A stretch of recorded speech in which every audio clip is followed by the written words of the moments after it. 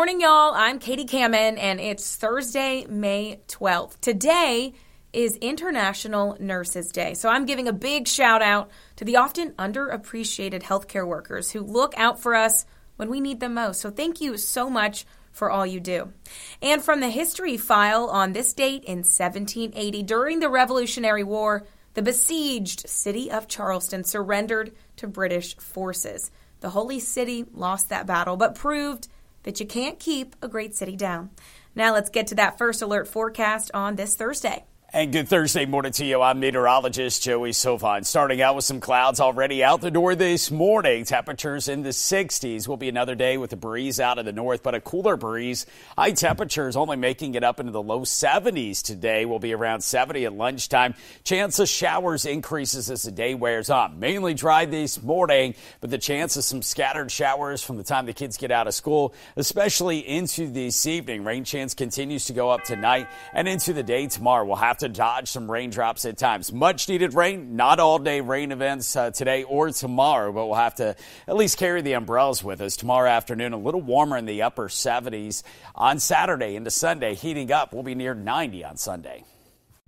You're listening to Morning Y'all, your local headlines and first alert weather forecast, powered by the Lowcountry's news leader, Live 5 News. Now, let's get to your morning headlines. Thank you, Joey. Lots of questions still remain after a crash involving a Charleston County Sheriff's deputy left 3 people dead on Mother's Day. Sheriff Kristen Graziano held a press conference yesterday to discuss where they are in that investigation. Deputy Emily Pelletier was hired last year and was responding to a disabled vehicle on Savannah Highway when the crash happened. Several hours later, while deputies were blocking off the roadway, another driver disregarded the roadblocks and smashed into the car of deputies Jonathan Rand and Joy DeSomber. Highway Patrol is investigating that crash as well, but Sheriff Graziano says there's no evidence of drugs or alcohol involved. All 3 are expected to survive. Graziano says they are reviewing their policies for how deputies respond to calls, especially non-emergency calls. You know, it shouldn't take a tragedy to review our policies, and it doesn't. We're consistently and continuously reviewing policies to respond. In any rate, they have to respond with due care and safety to others. Well, Graziano went on to say that they don't know if Pelletier had her lights or sirens on or how fast either vehicle was going at the time of the deadly crash. She says data from the dash cam could not be retrieved, but everything has been turned over to the South Carolina Highway Patrol for investigation. Meanwhile, funeral arrangements for mother Stephanie Dantzler and her daughters Shanice and Miranda Dantzler Williams have been finalized. The 3 women were tragically killed in that crash on Sunday night. Visitation will take place tomorrow from 3 until 6 p.m. at Coger's Mortuary at 508 South Jeffries Boulevard in Walterboro. The funeral will take place Saturday at 11 a.m. at Walterboro Christian Center, located at 320 Robertson Boulevard, again in Walterboro. Families and players for the North Charleston Angels and Royals returned to Pepper Hill Park for a matchup last night. You might remember those are the 2 teams whose game was interrupted by gunfire at the park about 2 weeks ago. Melissa Rademacher was at the park and has a recap. In the last 2 weeks, many parents and families said they don't plan to go back to the park, and they didn't. The teams had a few less players each because of it, but for the families there, they say it's good to get back on the field and see some safety changes come to the park. Since the shooting, the city has installed a few new lights in the parking lot and has police officers stationed at every game. They also have a plan to build more fencing and put in more cameras. Families at the Wednesday night game say they felt good coming back in the daylight with the police presence. One parent says it's important to teach her kids to conquer their fears and move on, focusing on the positive things, like their team of friends and love for the game. And we don't let the bad win, you know, we let love win, we let God win, and we don't let the evil take over our lives. And so that was kind of the motto that, we took, and we talked about it with the boys. Officials say the fence will take time to order and the cameras will take time to put up. For now, police officers will be stationed at games for as long as the city and families find it necessary. In the newsroom, Melissa Rademacher, Live 5 News. Berkeley County investigators hope new details about an unidentified woman discovered nearly 45 years ago might finally solve the mystery of who she was. In October of 1977, workers found scattered human remains off Highway 52 near Old Mount Holly in Goose Creek. There wasn't much known about the person until recently. Now, the sheriff's office says new technology shows what that person may have looked like. A forensic analysis of the skull and digital reconstruction shows the woman was likely black, 5'4" to 5'6", and a medium build. Her cause of death is undetermined. The sheriff's office is asking anyone with information in that case to reach out. The Charleston Police Department is asking for your help in finding a suspect in a hit and run. They say the man you see right here is wanted for questioning. They believe he hit a car that was turning. It happened on Meeting Street near Queen Street just before 7:30 p.m. back on April the 11th. Anyone with information is asked to contact the Charleston Police Department.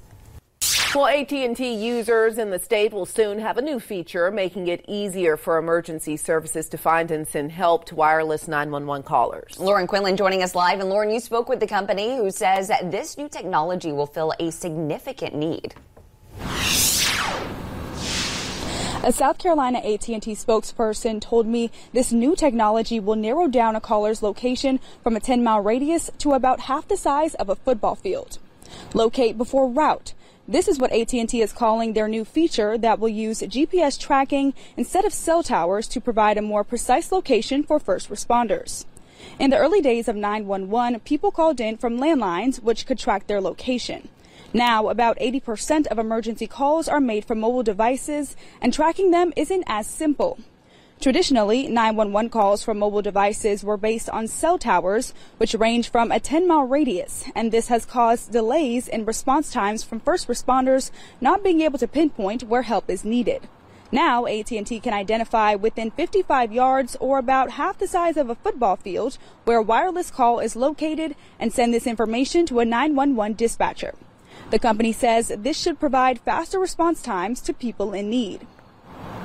It should be in South Carolina by the end of June. And, as technology evolves, as people's needs evolve, we need to be able to get to people in need with our first responders. And I think we could agree that half a football field is a lot more accurate and can give people a lot more peace of mind. The service will automatically be available by the end of June for AT&T's post and prepaid networks, Cricket customers, Apple, and Android. AT&T says the phones will only be tracked when they call 911, and the purpose is to provide customer safety and to get those faster response times from first responders. Live in West Ashley, Lauren Quinlan, Live 5 News. I heard the shots. I felt it. That was my son. A body cam is supposed to provide transparency, but the video it takes you might never see. Live 5's Lisa Wiseman investigates when families struggle to discover what really happened the day their son died. I want the full tape played. I want them to hear from front to rear everything that happened that night. And how police decide what you're allowed to see. If we don't have anything to hide, then why even question it? Tonight at 7. If you're of a certain age, I bet I know what movie you were planning on seeing on this date in 1986. Top Gun, of course, made its debut then. It would only take 36 years for Tom Cruise to return for a sequel. From the birthday file today, singer-musician Steve Winwood is 74. Actor Emilio Estevez, the son of Martin Sheen and the brother of Charlie Sheen, is 60. And actress Kim Fields, you know her as Tootie from The Facts of Life, is 53. Happy birthday to them, and thanks again to you for joining us on Morning Y'all. From Live 5 News, I'm Katie Kamen. I'll talk to you tomorrow. Morning Y'all is produced every weekday morning. Be sure to subscribe wherever you get your podcasts and download the Live 5 News app for your mobile device. Get the latest news and weather updates 24/7 from Live 5 News, the Lowcountry's news leader.